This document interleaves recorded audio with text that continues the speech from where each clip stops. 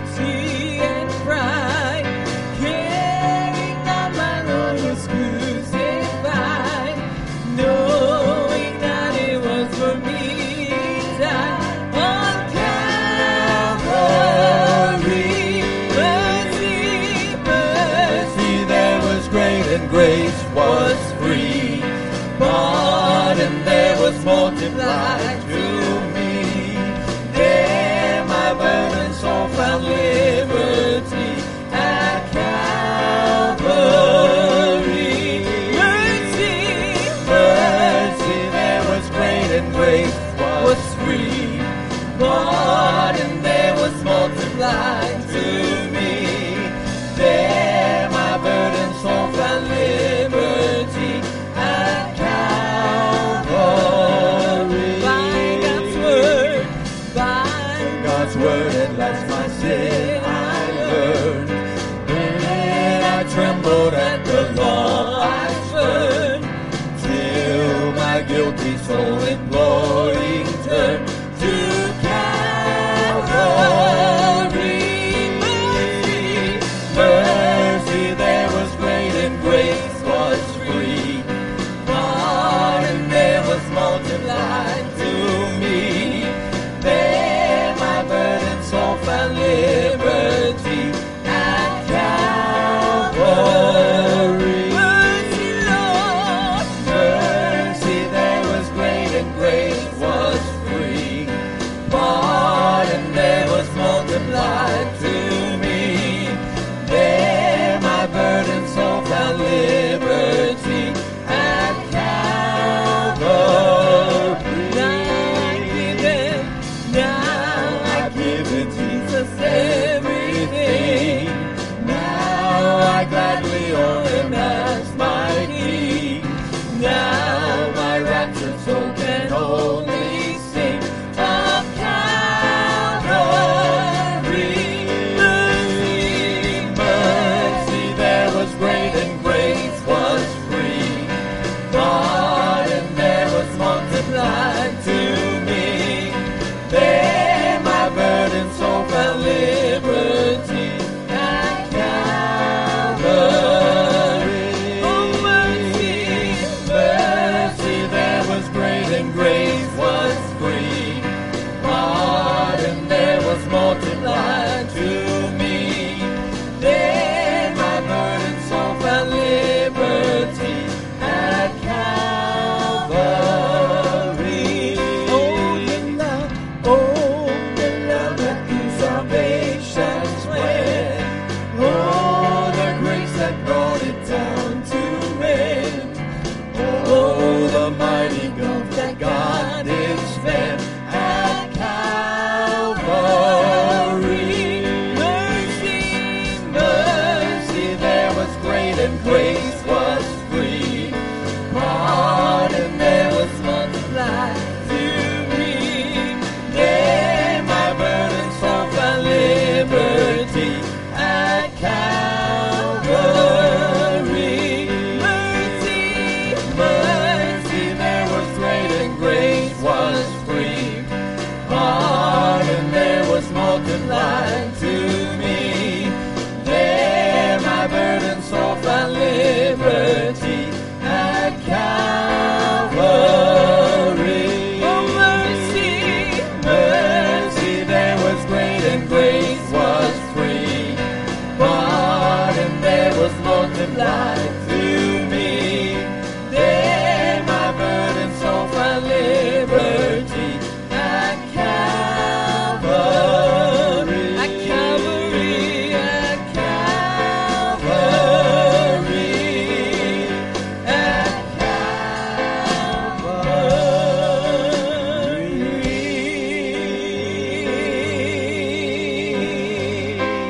Hallelujah. Oh, we bless your name. Aren't you glad for His mercy and His grace and His sacrifice? Blessed be your name, Lord. Hallelujah. We give you praise. We thank you, Lord, this morning for your streams of abundance that flows.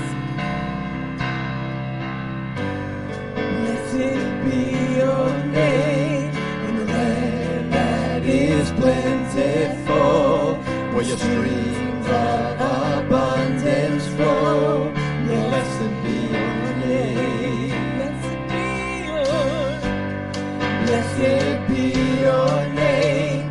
When I'm found in a desert place, though I walk through the wilderness, blessed be your name. Every blessing you pour out, I'll turn back to praise. When the darkness closes in, Lord, still I will say, blessed be the name of the Lord. Blessed be your name. Blessed be the name of the Lord. Blessed be your glorious name. Blessed be the name of the Lord.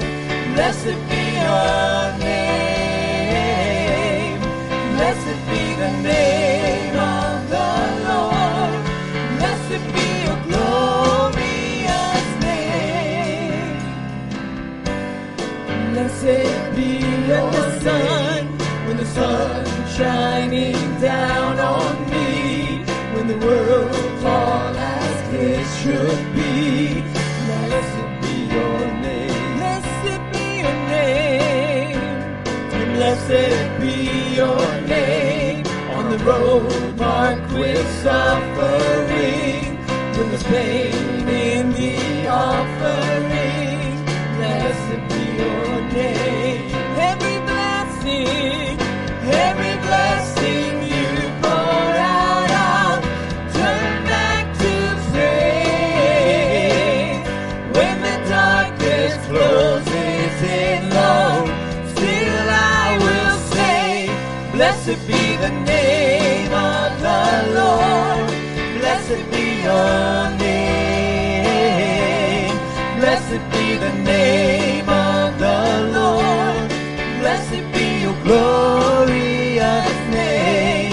Blessed be the name of the Lord. Blessed be your name. Blessed be the name of the Lord. Blessed be your glorious name. You give and take away. You give and take away. My heart will choose to stay. Oh, blessed be your name. You give and take. You give and take away. You give and take away. My heart will choose to stay. Oh, blessed be your name. Blessed be the name of the Lord. Blessed be your name. Blessed be the name of the Lord. Blessed be your glorious name. Blessed be the name of the Lord. Blessed be your name. Blessed be the name of the Lord.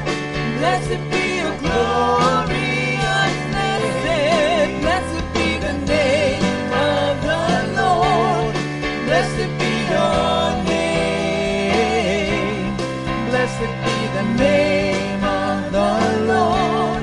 Blessed be your glorious name. Hallelujah. Oh, blessed be the name of the Lord forever. Hallelujah. We thank you this morning for who you are, God. We thank you that you are a way maker, a miracle worker, a promise keeper. We thank you that you are forever faithful, Lord God. Father, we thank you this morning that whatever we brought in with us today, whatever troubles we face, whatever mountain, we can leave here this morning with every need met. Oh, you make a way, Lord. Hallelujah. Ooh, we love you, Jesus. We thank you.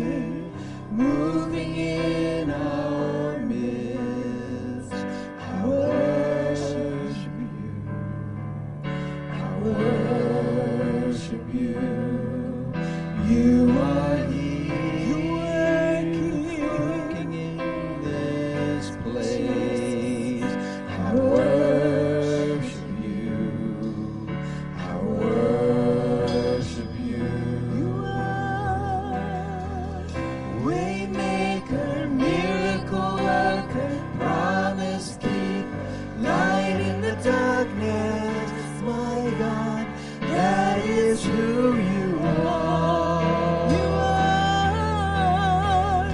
Waymaker, miracle worker, promise keeper, light in the darkness, my God, that is who you are. You are here, touching every heart. Touching every heart. I worship you. I worship You healing, Lord. you are here, healing every heart. I worship you. I worship Turning lives around. You are here, turning lives around. I worship you. I worship you. You are here, mending every heart. Worship you. I worship You are waymaker, miracle worker, promise keeper, light in the darkness, my God, that is who you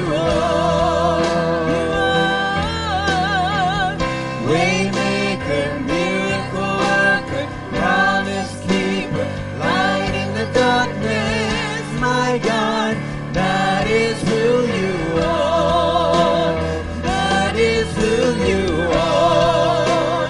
That is who you are. That is who you are. That is who you are. That is who you are. That is who you are. That is who you are. That is who you are. Even when I don't See it, you're working.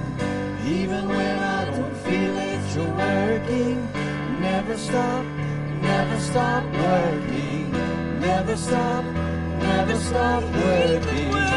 Waiting to see it, you're working. Even when I don't feel it, you're working. Never stop working. Never stop working. Even when I don't see it, you're working. Even when I don't feel it, you're working. Never stop working. Never stop working. Waymaker, miracle worker, promise keeper, light in the darkness, my God, that is who you are.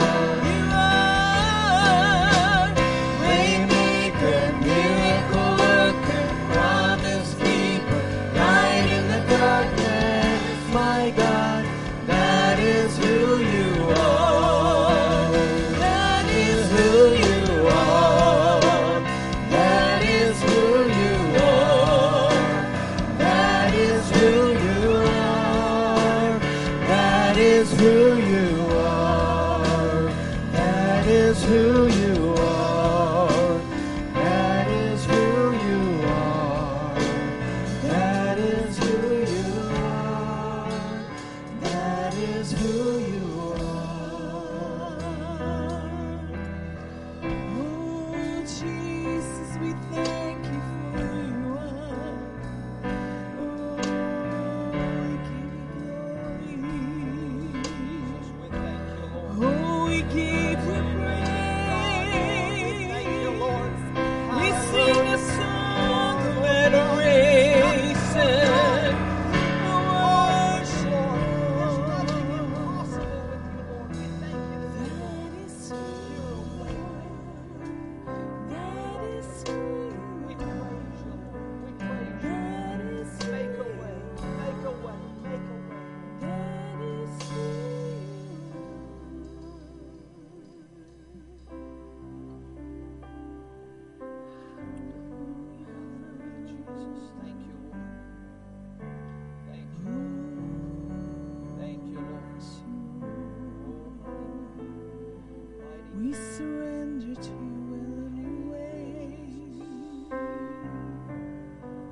Jesus,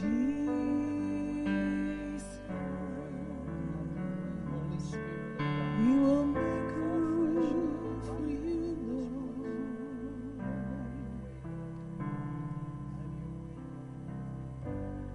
Here is where I lay it down. Every burden, every crown. This is my surrender. This is my surrender. Here is where I lay it down. Every lie and every doubt. This is my surrender. And I'll make room for you to do whatever you want to. Do whatever you want to. I will make room for you. Do whatever you want to. Do whatever you want to.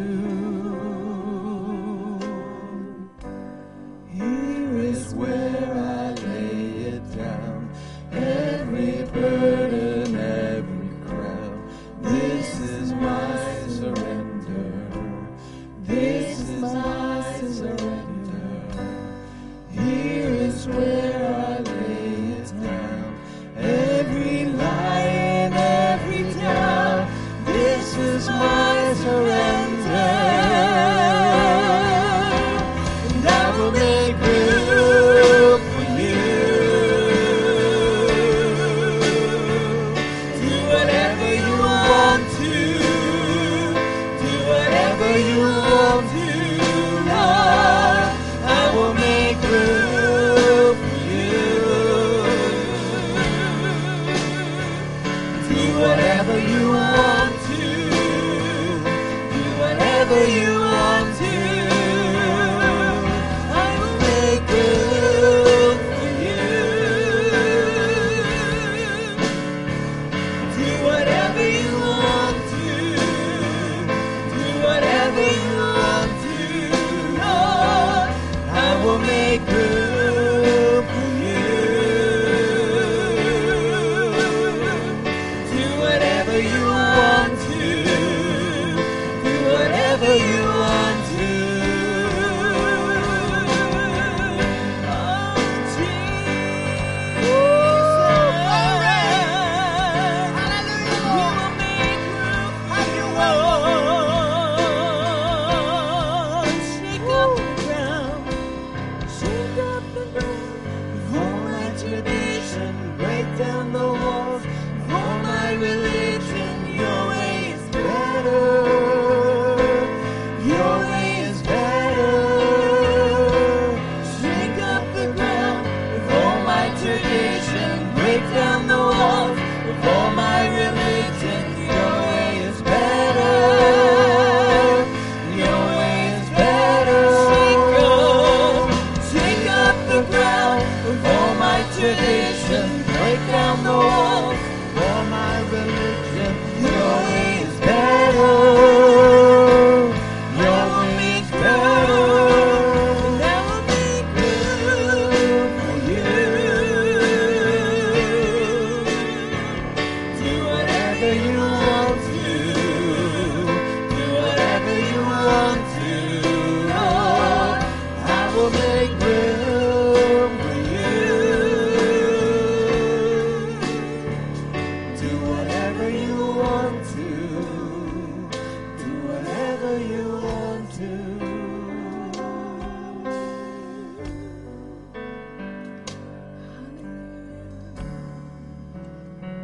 Father God, we offer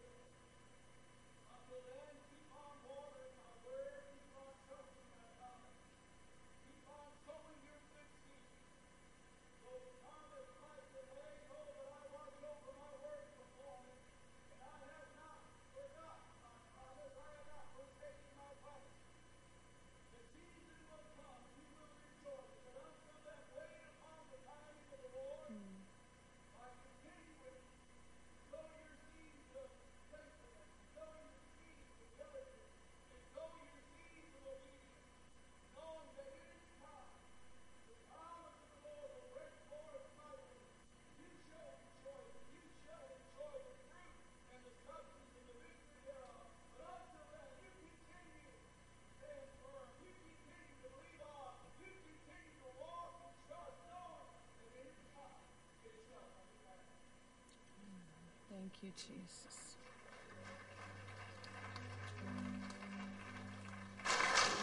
Amen.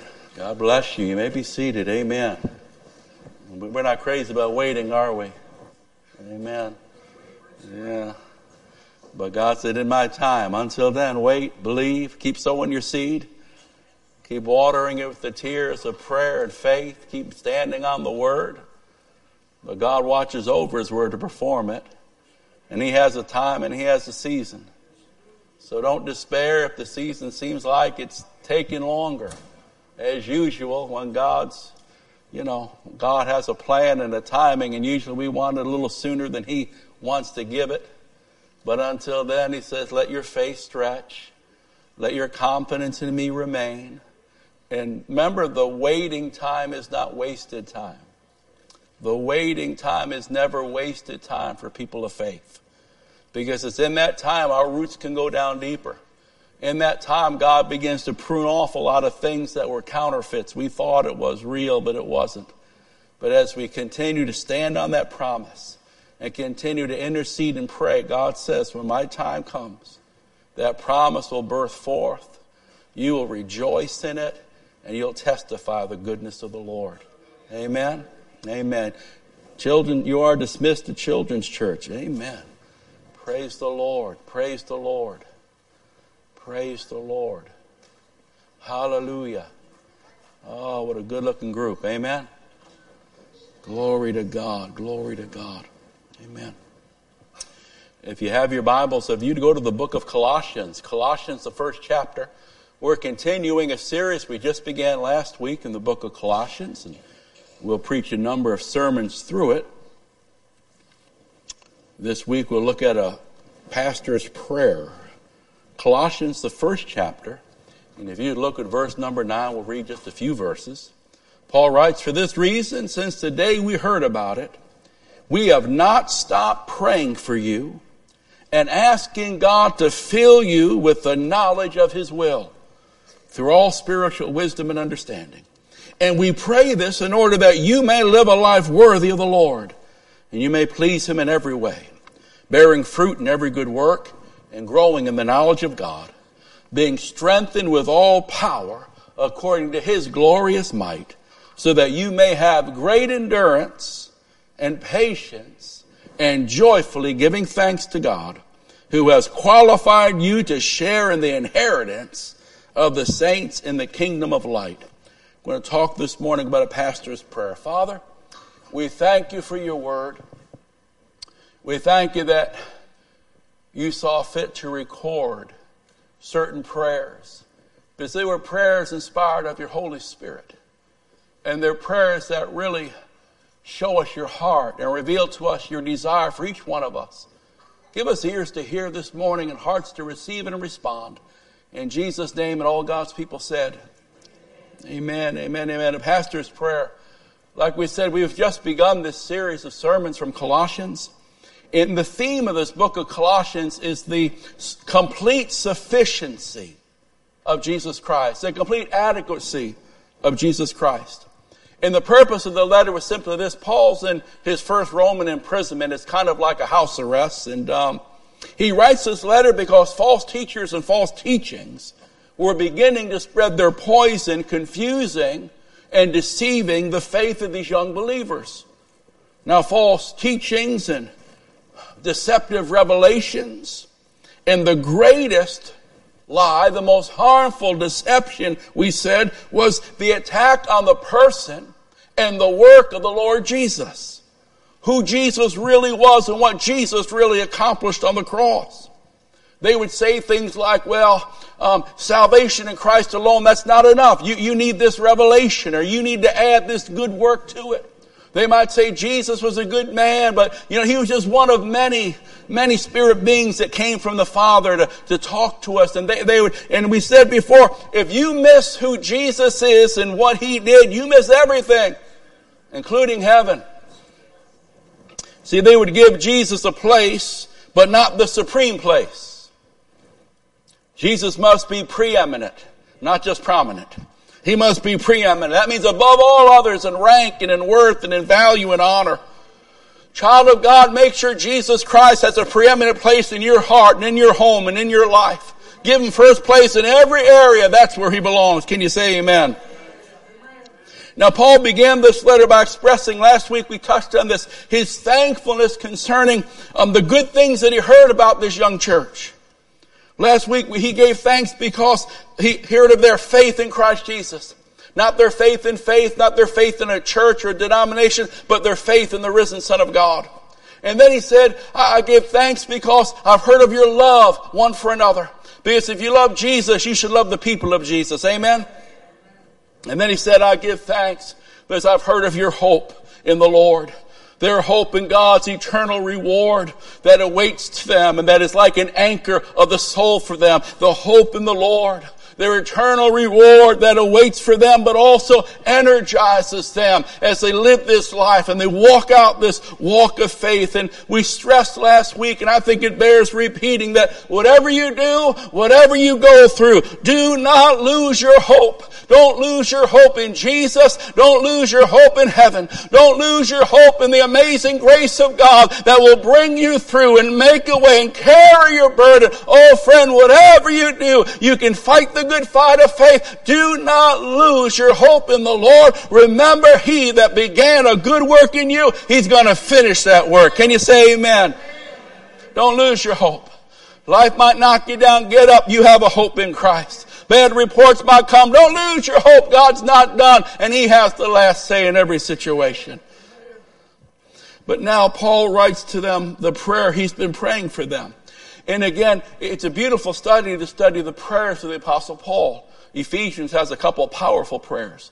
It's impressive because we know the prayers he prayed that are recorded in Scripture were prayers that the Holy Spirit inspired. These are divine prayers. These are prayers from, we could call this, instead of the pastor's prayer, the Father's prayer. Because these are prayers the Holy Spirit wrote from the heart of the Father. So we know God's will. We know what God is trying to say. So the Lord, that he would choose to record these wonderful prayers in the Bible, should encourage you and I to take a little closer look, to see what they're saying and receive from them what they're trying to pass on to us. So after giving thanks, Paul gives his heartfelt prayer, and he prays that the church would be so filled with the knowledge of God that it would enable them to live worthily of the Lord, pleasing him in everything. We summarize the prayer. He prays that you might know the will of God and you might have the power to live out the will of God. Amen? That God might show us what we need to know him, and he might give us the strength to live out that life of God. This is this worthy walk, as Paul writes. This worthy walk involves fruitfulness. It involves growth. It involves endurance and patience, and having an attitude of joyful thanksgiving for God's work in our lives. So verse 9 we begin. The prayer begins by asking that we be filled with the ever-growing knowledge of the will of God. In the context, he wants the church to understand what God has done in and through Jesus Christ. Remember, that's where the false teachers are really attacking and bringing their confusion. And God wants you and I to know and appreciate and appropriate everything Jesus Christ has done for us. He wants to understand the fullness of this great salvation, to understand what happened on Calvary, to understand what happened when the Son of God shed his precious blood and set you and I free. What happened that day we called on his name and the Holy Spirit came and made us new creatures in Christ Jesus. To understand all that we have now and forevermore in and through Jesus Christ. It is a great salvation. Amen. Now listen, the false teachers, they were saying you need some fresh revelation. You need a new experience. Christ alone wasn't enough. But Paul says, listen, if you have Jesus, you got it all. He says, if you have Jesus, you have it all. Now you just need to grow in that knowledge. Now you just need to develop and deepen in that faith. Now it's time to advance in the practical outworking of this Christian experience. Paul writes to the Philippians, and he gives them some instruction on how to do this. Philippians 2, verses 12 and 13. I think it's a familiar verse where Paul tells us to work out this salvation. To work it out. He says, therefore, my dear friends, as you've always obeyed, not only in my absence, in my presence, but now in my absence, continue to work out your salvation with fear and trembling. He's not saying to work for it. You already got it. He's saying now work it out.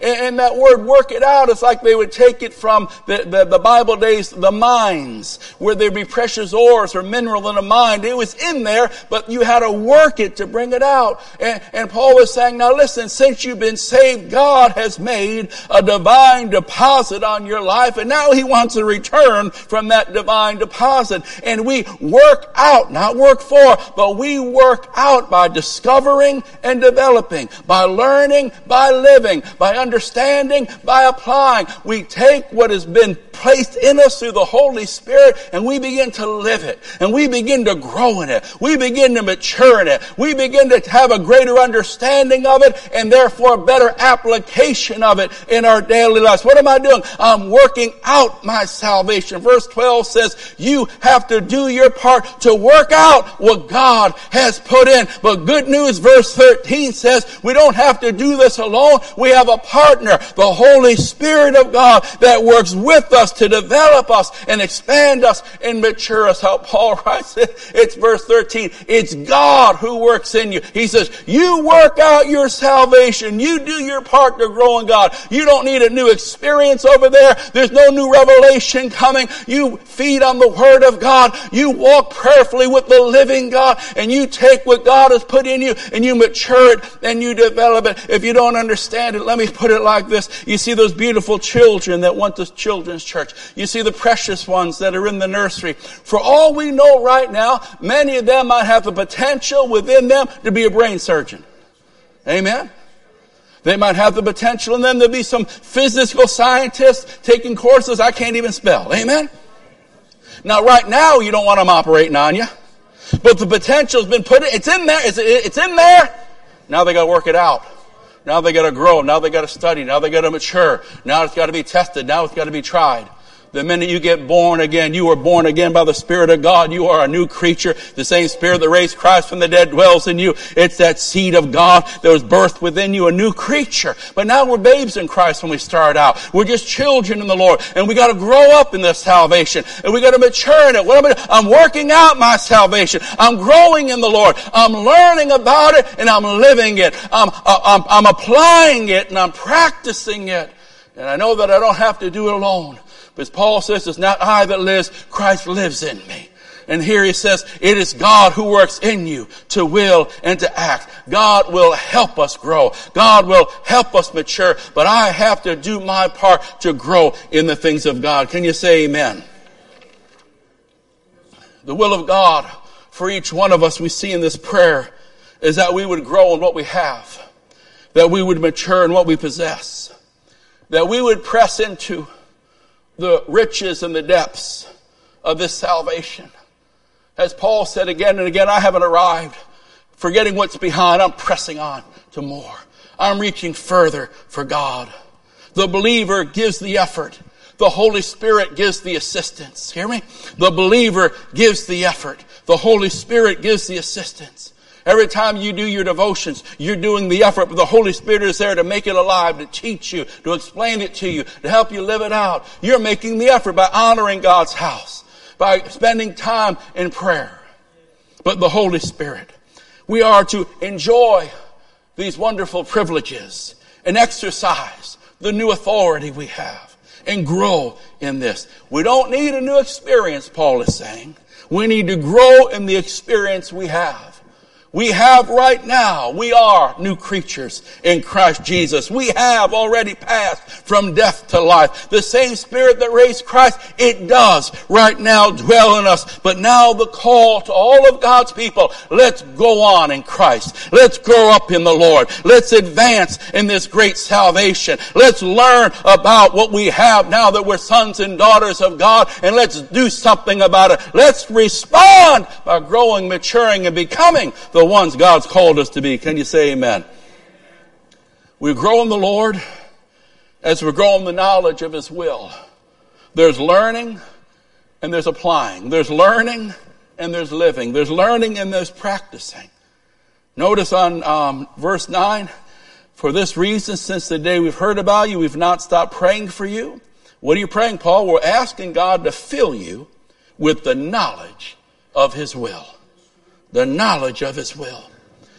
See, when Paul prays and tells his friends that they might have wisdom and understanding, he's praying that they might understand the great truths of Christianity. Again, what happened on Calvary? What does it mean now that I am a son or a daughter of the living God and I am born again? What's the therefore after I've received Christ? Once I've sincerely received Christ, what's the therefore? What does it mean about the rest of my life? How do I live it out now? What's expected of me now? Again, Paul's praying that they might understand the great truths of Christianity and may be able to apply those great truths to the different tasks and decisions that will meet us in everyday living, and that's where I really need it. You know, William Barclay warns, a man might quite easily be a master of theology and a failure in living. Let me read that again. A man might quite easily be a master of theology and a failure in living. Able to write and talk about the eternal truths and yet helpless to apply them in the things which meet him every day. You see, a Christian must know what Christianity means, not in a vacuum, but in the business of living.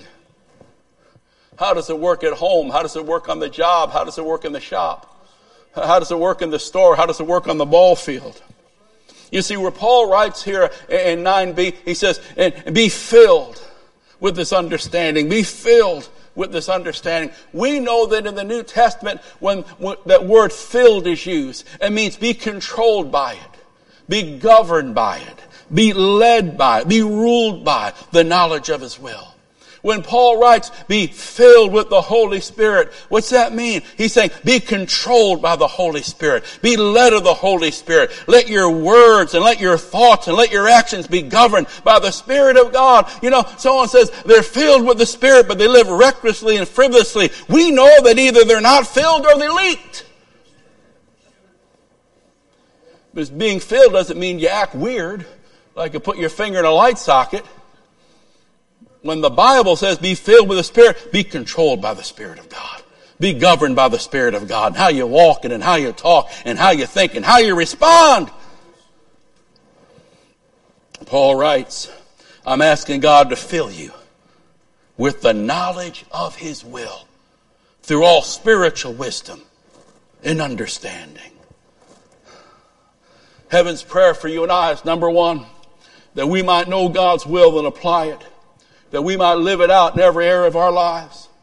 That we might know what's expected of us, but we also know what has been given to us now that we are sons and daughters of God. That we might know these wonderful privileges and these glorious benefits that are given to us through the blood of Jesus Christ. The authority of the believer, the riches of salvation. Now note very simply, we won't go deep into this because we teach weeks classes on discerning the specific will of God, so we're not going at that. But notice about the general will of God for our lives. Because this is where it starts. I need to know the will of God then so I can do the will of God. The general will of God is clearly revealed and attainable for every child of God. The will of God is not a mystery. It's not a hard thing. The general will of God. It's revealed and it's obtainable. We understand the will of God through the Word of God. We understand the will of God through the Word of God. Which means if you're not a person of the Word, you put yourself at a great disadvantage when it comes to walking with God, walking victorious with God. Amen? That just makes common sense. Amen? If God has given us His will and revealed all these wonderful things in His Word, but I neglect the Word, I put myself at a great disadvantage. So understand, we understand the will of God through the Word of God. God tells us how to live life, and what He tells us is His will. The general will of God. Now, number one, Paul's praying, I want the church to know the will of God. I want you to really understand this great salvation you have. I don't want the devil to be able to mess with you and condemn you and lie to you and deceive you. I want you to walk in wisdom and understanding and the authority of the believer. I want you to understand what great thing happened the moment you received Christ and became a child of God. I don't want you to ignore the blessings, but I want you to bless the Lord, O my soul, and forget not those benefits. Enjoy them, employ them, and walk in them. Can you say amen? But secondly, now verse 9, that we might know God's will and apply it to everyday lives. Spiritual intelligence. He prays God that they might know you, understand you, what's expected. But secondly now, verse 10, this is the practical obedience, that they might walk it out and live it out and demonstrate it with our lives. Looking at verse 10, now Paul says, I want you to be filled because, and we pray this, the reason we're praying that you know the will of God and be filled with the will of God, we pray this in order that you may live a life worthy of the Lord, and you may please Him in every way, bearing fruit in good work, growing in the knowledge of God. Wow. Practical obedience. You see, in the Christian life, knowledge and obedience go together. Knowledge and obedience go together. There should be no separating our learning from our living. Again, Paul's second petition here, that the believer might live a life worthy of the Lord. Isn't that wonderful?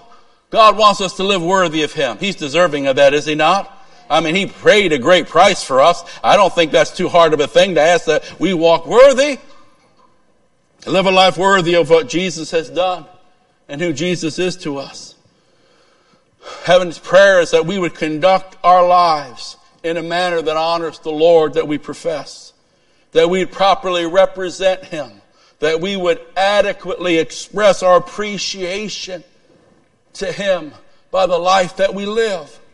This is what Paul wrote about in Romans 12. This is the living sacrifice. Let us be living sacrifices. Amen? Not a dead sacrifice, but a living sacrifice. A sacrifice, something is given over completely. Oh, and our lives are given over completely to live for God. Amen? That's what he's talking about. Walk worthy. Be a living sacrifice. This is what Paul wrote in 2 Corinthians when he talked about that dedicated ambassador of Christ, someone that walks and boldly represents Him and speaks for Him. This is what he's talking about when he says live worthy.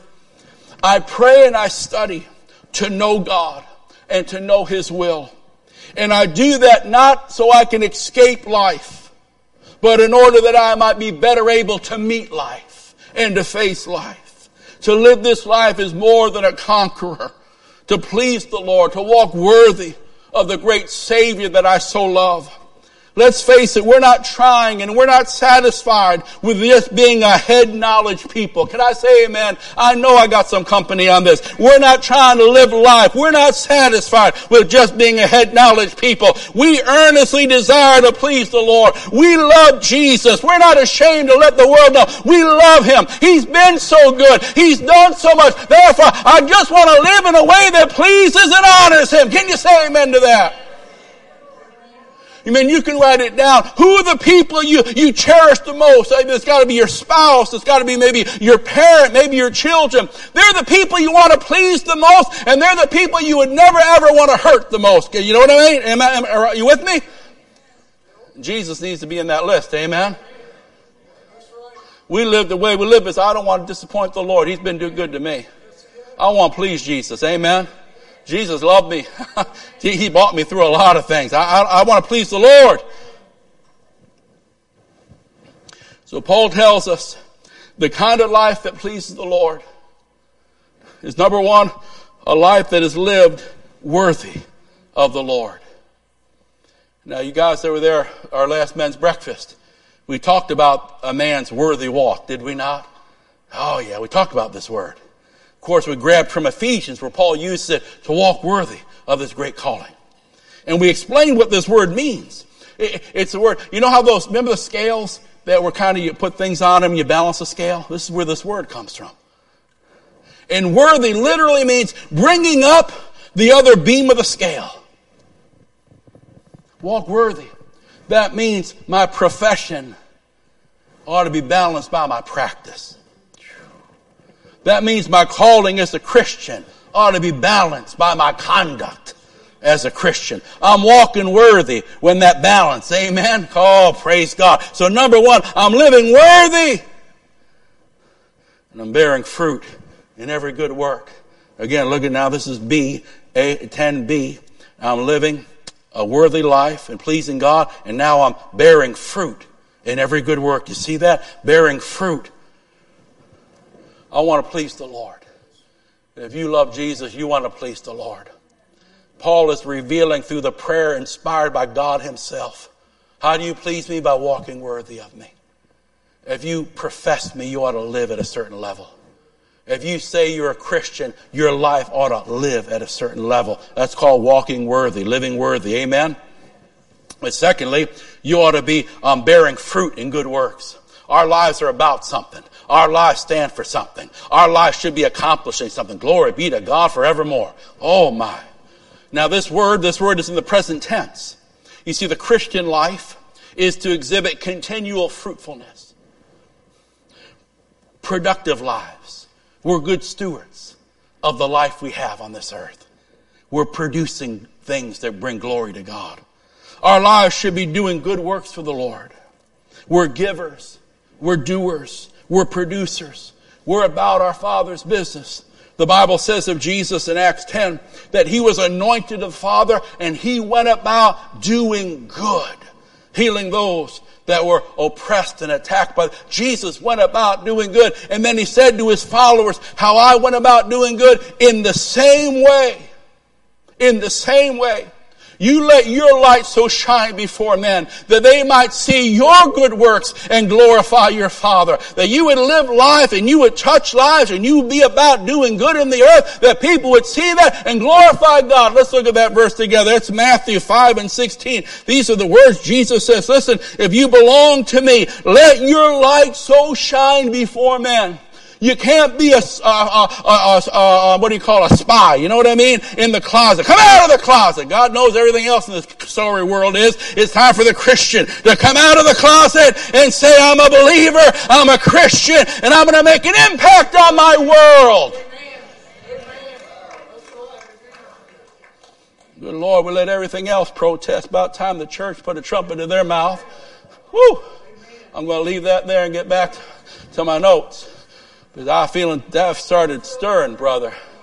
I'm telling you, we got to get bold. It's a sick thing to be ashamed of the gospel. He said, if you're ashamed of me, I will be ashamed of you. That's right. I don't want him ashamed of me on that day. If he's ashamed of you on that day, you're not making it. That's right. That's true. I want to live a life that is unashamed for Jesus. Amen. God knows the perverts are and everything else. Oh, Lord, I left the notes. It's about time, church, wake up. Come on, wake up. Let's be bold. Righteous should be as bold as a lion. Amen? Isn't that right? We got something to shout about. We got something to sing about. We got truth. We got the message of eternal life. My Lord. I want to please God by living worthy and by bearing fruit and good works. Let your light so shine before men that they might see your good works and glorify your Father in heaven. We're in the blessing business. We're part of this world's solution. We're making it a better place. We're making it a purer place. We're making it a more righteous place, a more compassionate place. Others matter to God, so they got to matter to us. We're here to help the hurting. We're here to care for the suffering. We're here to oppose the oppressor. We're here to expose the lie of the deceiver. We're loving not in word, but in action and in truth. We're carrying out the Savior's commission like a herald of old. We've got good news. Hear ye, hear ye. We've got good news of hope, good news of mercy, good news of grace, good news of power. He'll set you free and make you whole and break the chain and clear up the deception. Oh, giving ourselves to be His instrument, to be His tool, and to be His vessel. You have a message to tell, and you have a ministry to give. My Lord, let me say that again. You have a message to tell, and you have a ministry to give. We've got a message to tell. If you've been a recipient of this great hope that we cry about, about and shout about, then you have a message of hope to give to a hurting world that is lost and broke down, busted, and disgusted. And they need to hear there's hope in Jesus Christ. They need to hear there's someone that'll lift them up from their depression and set them free from their bondage and cleanse them and forgive them from all their sins and mistakes. There is hope in Jesus Christ. There's forgiveness in Jesus Christ. There is purpose in Jesus Christ. And we have a message to tell our world. We have a message, and you've got a ministry. Don't you let the devil lie to you. You've got lives to touch. You've got a message to give. You've got people to lift up in the name of the Lord. Oh, I love it, I love it, I love it. You have something to give. God has made a divine deposit within you, and God is orchestrating divine opportunities for you. God has made a divine deposit within you. You have been anointed. Oh, yeah. Oh, you've been anointed by the Spirit of God to represent Him. You've been giving a ministry to touch lives and to lift lives. And God says, I have made a divine deposit within you, and I am orchestrating events and opportunities for you. You have lives to touch. The devil doesn't want you to know that. The devil's afraid that you'll know what God has for you. The devil doesn't want you to understand how dangerous you are to the devil's kingdom. He doesn't want you to know that if you'll give yourself fully to the Lord, God can use you in ways that'll blow your mind. God will use you in ways that'll amaze you. God will use you in ways that'll make your family shake their head and say, we never thought, not you. But oh, it's amazing when a life, a man or a woman will give themselves wholly to Jesus. It's amazing what God can do to a yielded life, to a surrendered life. And God says, if you'll just give me your life, fully give me your life, I'll use your life, and I'll have a message to flow through you. I've got ministry to give through you, and through your life, you'll change others by my grace.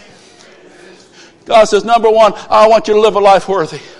Let's remember who we represent in everything we do. We represent the Lord Jesus. Let it affect our homes. Let it affect us on the job.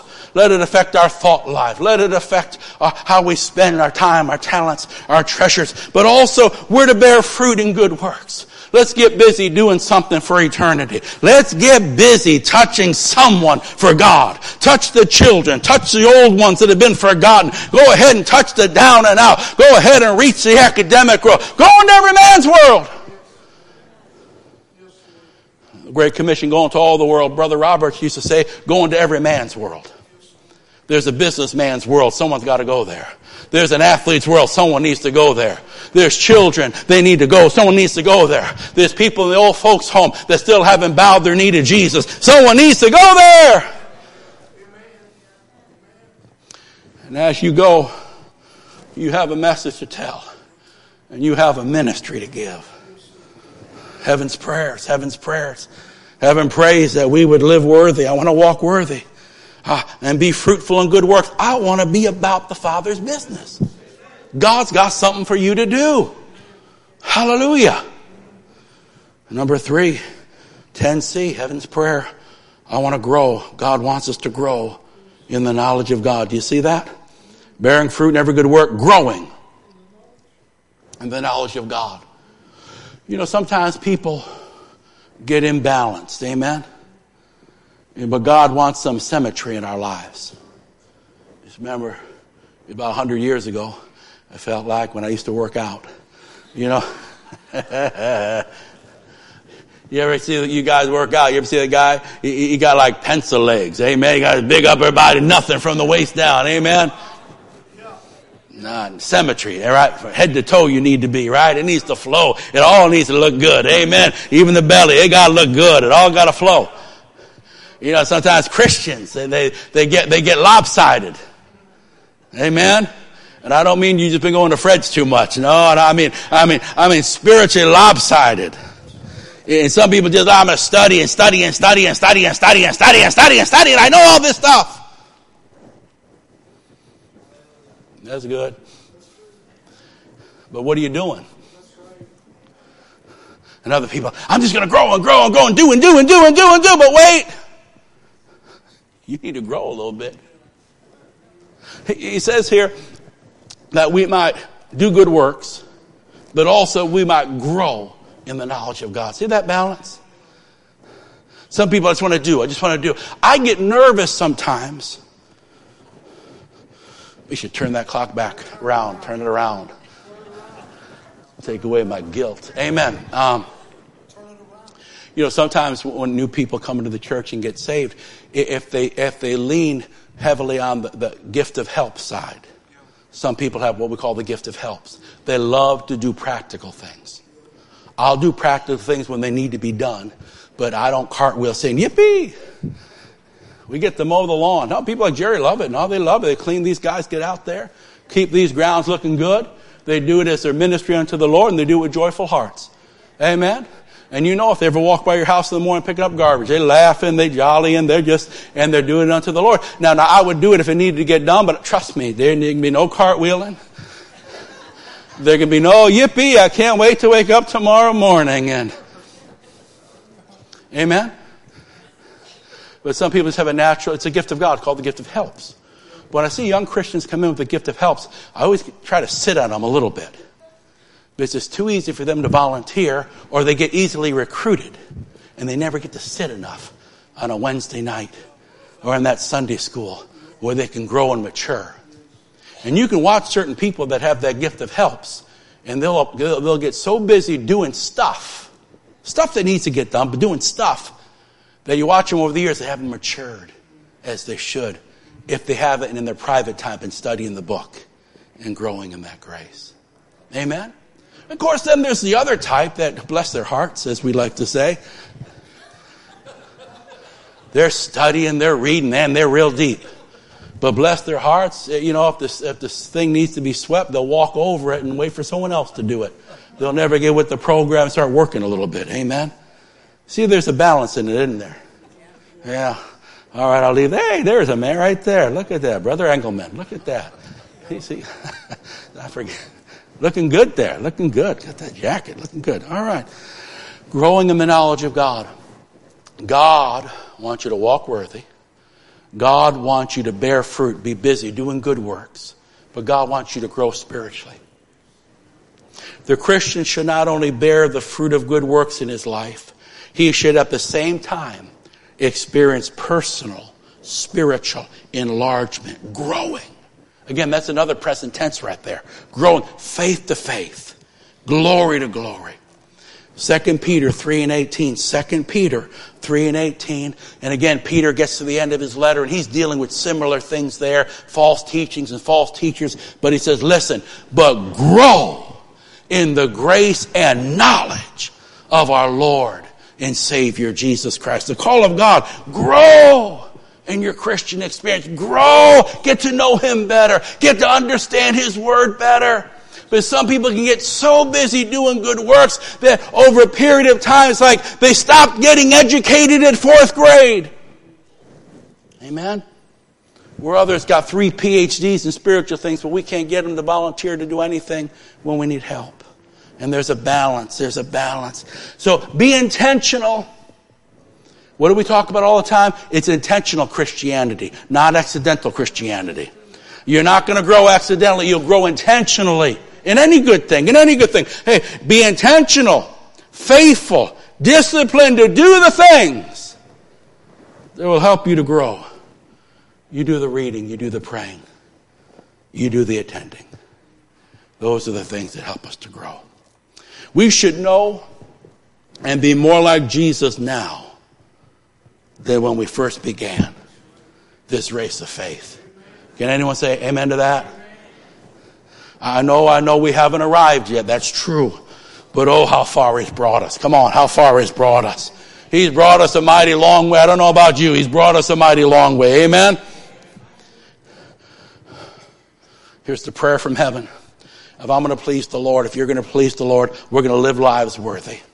We're going to bear fruit in good works. And we're going to do what it takes to grow in the knowledge of the Lord, to grow in grace. That's why we go to Sunday school. That's why we make the effort to make that midweek. Amen? That's why we do our devotionals and we study. We're growing and getting to know Him better, abiding in that vine.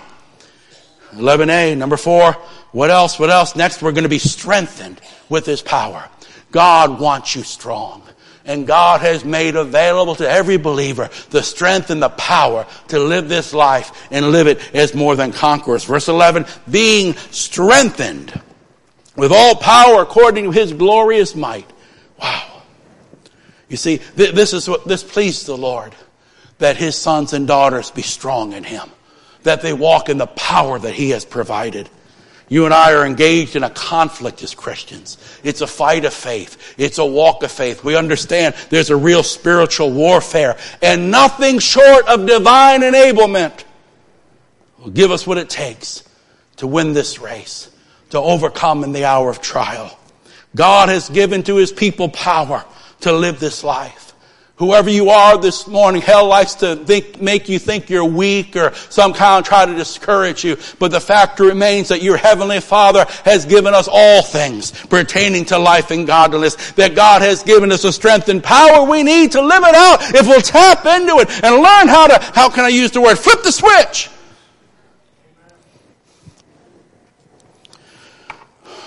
That clock is being a torment today. Let me give you this teaching real quick because I want you to understand this. But you got the power. You got the power. You got the power? Any believers here? You got the power. Amen? All right. Okay. You know, when we study the power words in the Bible, the energy words, energizo, kind of neat words, dunamis, dynamite. We study the energy words. Well, we find out there are certain words that speak of a power that is more an imparted power. It's a potential power, a storing power. But then there's other words that speak of a working power. You know, there's power. A big battery has a lot of power, does it not? But when it's not turned on, that power's not working, is it? It's there, but it's not operating anything. Isn't that true? And so many times people say, you say I got power, I read in the Bible I got power, but how do I get the power to work? You flip the switch. Wait a second. How do I get the power to work? Somebody say you flip the switch. What is it? Flip the switch. Right in that same text, one word for power speaks of a power that's put within us, and it's an abiding power. It's there. There's another power that's a working power. How do I turn the power of God loose in my life? How do I flip the switch? Well, trusting, obeying, believing, trusting, resting, on and on. In His Word, there's power, is there not? Peter, get out of that boat. That's all was needed. That's all that was needed. The power was there, amen? But he's not going to walk on water until he does what? Get out of the boat. He flipped the switch by obeying the Word. You can read all about God being your provider, but if I don't walk in obedience, flipping the switch, I'll hold back the release and the working of that provision. Wow. So how do I release the power of God in my life? Obeying the Word, believing the Word, submitting to the Word. Wow. Oh, but you got the power. Paul prays that they might be strengthened with God's power. And that's God's will for every one of our lives. Whoever you are, you have the power you need to live this life and to live it as more than a conqueror. You have, if you're a child of God, if you're born again, you're not looking for, you have the same Spirit that raised Christ from the dead dwells where? In you. It's in you. It's not up in heaven somewhere. It's not in the evangelistic meeting somewhere. If you're born again, then the same Spirit that raised Christ from the dead dwells where? Well, it's in me. Now I got to get it to work through me and for me. How do I do that? I'm going to obey the book. I'm going to believe the book. I'm going to be a man of prayer. Amen. Because that recharges those batteries. That gets that fresh filling. Isn't that true? I'm going to step out in obedience and I'm going to practice the principles and believe the promises. Woo. My action and my obedience releases the energy and the working of God's power. That word strengthened It speaks of an available power that's continuously there for the child of God. In fact, it's that same root word in Philippians 4. We all love that word. I can do all things through Christ who what? Strengthens me. Same root word here. Strengthens me. The power of God is continuously available to the child of God. It's there by the Holy Spirit that abides within us, and we work it as we trust, as we obey, as we believe, as we act. Glory be to God. Because let's face it, we need the power of God if we're going to live this life like we ought to live it. If I'm going to be fruitful, if I'm going to be consistent, if I'm going to overcome, if I'm going to live worthy, I need the power of God. I got some things I got to overcome. Anybody else? I got some battles I need to, So I want to praise the Lord. God has provided power for His children to live this life. And though we know trials are real and opposition is real, you have been empowered to overcome. Kind of like that child of God, like that spiritual Timex. You can take a licking, but what? Keep on ticking. Amen. All right, now let's close this down. Notice two things about the outworking of this power specifically in this prayer. This is interesting. Because when we talk about power, I think in the natural, we like to see that big creative power. We see the manifestation of mighty power of healings and miracles, which God does, and we thank God for it, and we certainly need it. But I want you to see the two releases of this power that Paul, under the inspiration of the Spirit, puts in this prayer. This is very important. Sometimes we overlook the availability of God's power for certain things, and we limit that power to other things. So let's look at this together. The outworking of this power is seen, and again, this is interesting, it's seen in our endurance and in our patience. This power will enable you and I to live victoriously when we're dealing with challenging situations and or challenging people. And we're going to explain that. Paul singles out two workings of God's power, again, as most significant for that church, for our lives. Again, not necessarily the power men like to see, not necessarily the power the sensation seekers run all over the world to look at. This is the power that, as one writer put it, gives us the inner victories of the soul. Enables us to live like Jesus, to overcome and to prevail in the trials of life. Notice number one, here it says in verse 11, God says, I want to give you power. I give you my power. And I want you to learn how to release my power. So number one, you can have great endurance. Great endurance. That's an interesting word. It's fortitude. It's steadfast. God gives us power to endure difficult circumstances. This word, endurance, deals with the ability to deal with and overcome in difficult circumstances. It's dealing with the circumstances of life. This word is never used for God the Father, because He doesn't have any difficult circumstances. Amen? So it's never used for Him. And Jesus endured the cross, despising, but God the Father. So great endurance. Notice this. I cannot always avoid the circumstances of life, but I can outlast them, and I can endure them, and I can overcome them, because I've been given power to do so. I've been given power to have great endurance, so I don't have to give up. I can press on. I don't have to stay down. I can rise up. God gives us power to endure. This is very practical working of God's power. Again, we like it when it's sensational. We like it when it's something. But Paul, under the inspiration, this is something very practical. The power of God is available, so I can triumph over the circumstances that try to drag me down and defeat me and disqualify me. This word speaks of endurance when circumstances are difficult. That's how the word in the Greek is used. Endurance when circumstances are difficult. The opposite of despondency, of cowardice. But it gives me the ability to deal triumphantly with anything life can throw against me. Again, the context, circumstances. Now this is important if I'm going to finish my race, but it's also very important, this characteristic, if I'm going to mature and grow and become the one God's called me to be. It's an important quality if I'm going to develop the gifts God has entrusted to me. You know, the first time he got on them drums, I bet he didn't sound like he sounds now. And amen to that. I mean, he plays awesome. But I bet the first time I picked up sticks, he didn't play that. Isn't that right? Isn't that right? And if there's no endurance, you quit after 3 piano lessons. That's why most people, all you can play is Twinkle, Twinkle, Little. Don't even get a star. I mean, that's all you can play because you quit. What is it? Some people's idea. I love to speak a language. All the guys, to gusto jugar and stopped right there. Amen. That's where it ended because you took 3 lessons and you quit. Anyone that's ever developed a talent or a gift knows this word. Because there's an enduring power that takes us from potential to the real possibilities that God puts. That takes us from just having a little bit of a talent to something that's mature and polished and sharp and very strong and very effective. It's an important thing to know there's power to endure circumstances. So I can finish this race. Praise God for that. I want to finish. We got to finish. If you don't finish, you lose. But also not just to finish someday, get to heaven, but that while I'm here I can mature and grow and I can take the things God has given me and sharpen them and use them and develop them. I don't want to be someone, he had some potential, but. He had some possibility, but.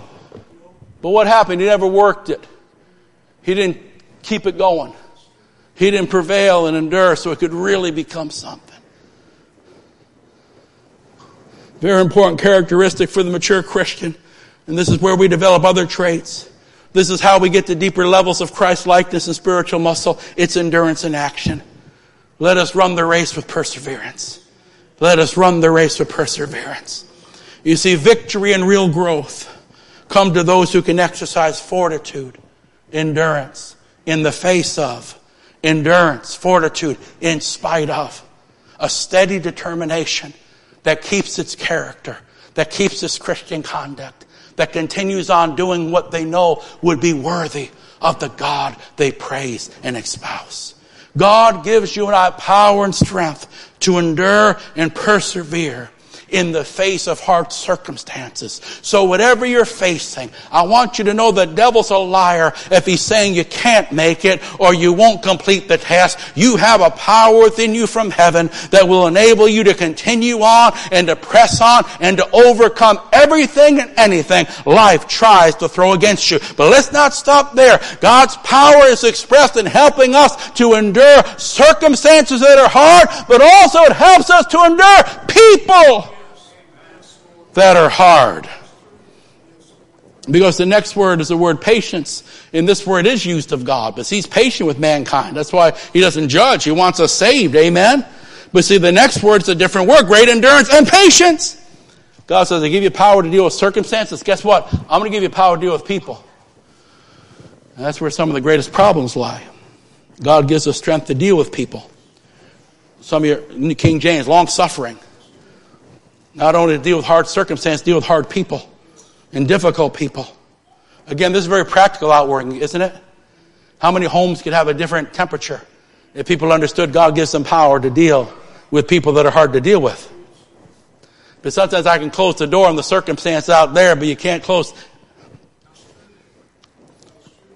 Oh, thank you, Lord. Come on, give me it. Go and give it to me. Give it to me. I can take it. This word is used about God when it's patient with mankind, but here it is. This means I can respond opposite of wrath, retaliation, revenge. This attitude refuses to retaliate in spite of injury or insult. This is the power that gives us the ability to bear with people in their unpleasantness, unteachableness, and sometimes their flat out unwillingness to want to get along and to meet us halfway. Without us being driven to bitterness and ugliness. Great example on that cross. Father, forgive them. They know not what they're doing. You know, sometimes we like to say it like this. What is the sandpaper ministry of the Holy Spirit? It's when God uses some rough people to make you and I smoother. God can use one grouchy person at work to do more than 3 revival meetings can do. Where the sandpaper of someone's rough edges will smooth us and make us more and more like Jesus. Can you say amen? And it's this power and this patience that allows you not to endure that and to keep loving and keep walking sweetly and tenderly in such a situation. All right. Now, God, remind yourself, God has given you power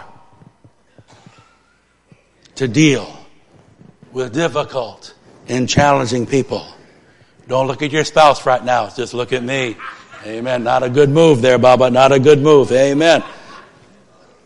Let me wind this down. Paul prays for fortitude, endurance, which no situation can defeat, and patience, long-suffering, which no person can defeat. God says, I'll give you power that you can overcome circumstances and you can overcome people. He prays that for the Christian, no circumstance will defeat his strength and no person will defeat his love. And then he ends it by one last thing. He talks about our joy and our gratitude. That as a child of God, because we have this great inheritance, because we have so much that Christ has done and so much to look forward to, what should mark a Christian? An attitude of joy, an attitude of gratitude. We're a thankful people and we're a joyful people because God's been real good to us. Amen. He's brought us so far. He's got even so much more that awaits. So our attitude as we walk through this life, we know it won't always be like this. We know we're just passing through. Amen. We're looking for a city whose builder and maker is God. Amen.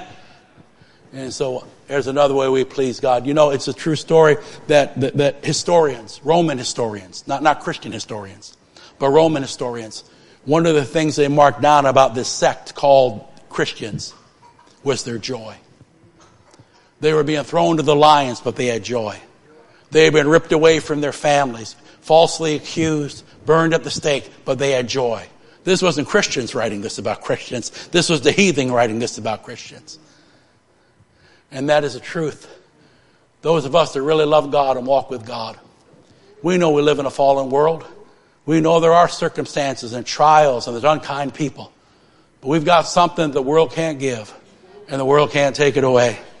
We know we're headed to a better place. And we might do some weeping here. This is not the end of the book. Something much better is coming. Can you say amen? Amen. Hallelujah. Glory to God. I'm going to close. I'm going to read this. There's an old prayer. And it goes like this. And I read it and I say, that's a good prayer. Make me, O Lord, victorious over every circumstance. Make me patient with every person. And with it all, give me joy, which no circumstance and no man will ever take from me. And God's people said, Amen. Amen. Stand with me, please. Stand with me, please.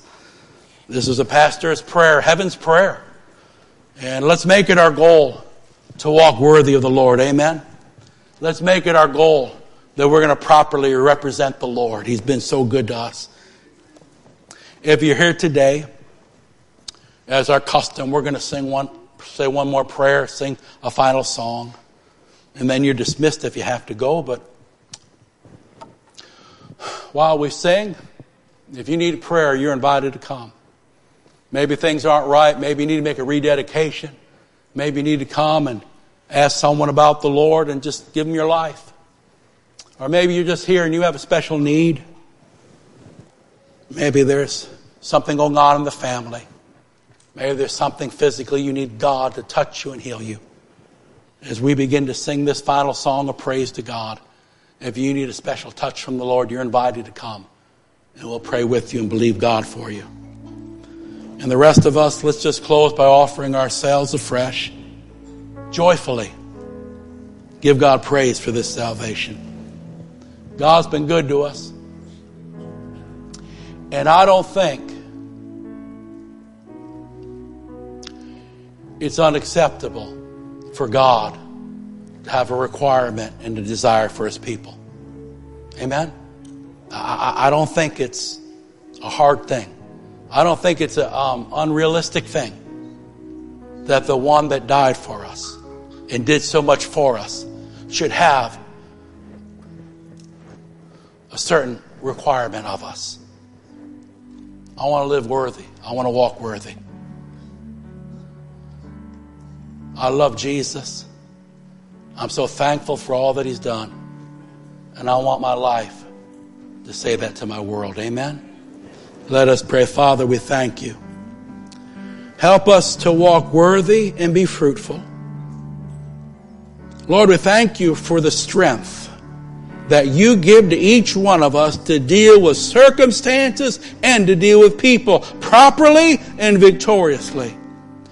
And now, Lord, as we worship you and as we pray one for another, Father, in the name of Jesus, touch those that need a touch from heaven. Let your healing power flow and work mightily. Fill those this morning that feel weary, maybe a little bit exhausted, and they just need the refreshing of the Lord to renew their strength so they can get back in there and fight that fight. And Lord, I pray as we call on your name, may your Spirit descend in a special measure, encouraging, strengthening, comforting each and every one. In Jesus' name, and all God's people said, let's worship the Lord. Let's sing this.